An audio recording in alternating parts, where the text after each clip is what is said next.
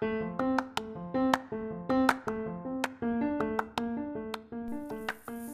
podcast is about strength.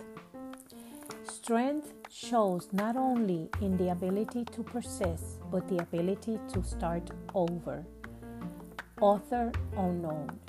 Malachi 3:3. He will sit as a refiner and purifier of silver. The process of refining silver requires that the master craftsman sits in front of the fire the whole time that the silver is being refined. And during this process, his eyes are completely fixed in constant watch of the silver. Because if the silver is left too long in the flames, it will be destroyed. We may ask, how do we know if the silver is totally refined? That's an easy answer.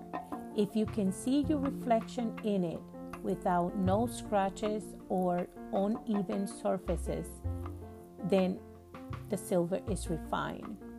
In the very same way, God refines our lives and watches over us until the process is fully completed and until He sees His image in us. The process of silver refinement applies on how God gives us strength to be able to grow during the process without quitting before you finish your refinement or bringing us out of situations in which we can stay too long, as it will destroy the process. We sometimes seek and search for ways in which we can become strong spiritually that are not in the blueprints of the silversmith. These ways can be dangerous, as the fire may rise too high or diminish too soon, upsetting the process, or perhaps become attached to situation, stagnation, or just not being challenged enough by the fire, which affects the refinement process, and as a result, we lose strength. Where are you in the process of refinement?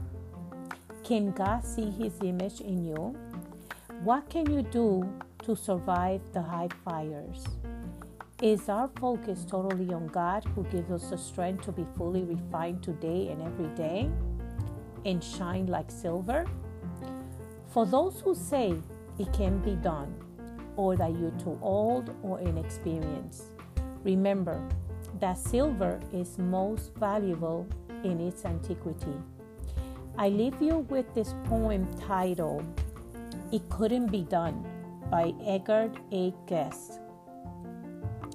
Somebody said that it couldn't be done, but he, with a chuckle, replied, that maybe it couldn't, but he who would be one who will say so till he tried. So he buckled right in with the trace of a grin on his face. If he worried, he hid it. He started to sing as he tackled the thing that couldn't be done, and he did it. Somebody scoffed, "Oh, you'll never do that.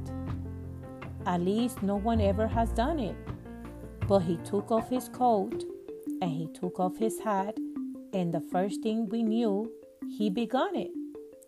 With a lift of his chin and a bit of a grin, without any doubting or quitting, he started to sing as he tackled the thing that couldn't be done, and he did it. There are thousands to tell you it cannot be done. There are thousands to prophesy failure. There are thousands to point out to you, one by one, the dangers that wait to assail you. But just buckle in with a bit of a grin. Just take off your coat and go to it. Just start to sing as you tackle the thing that cannot be done, and you'll do it. By Clarabelle Coriano.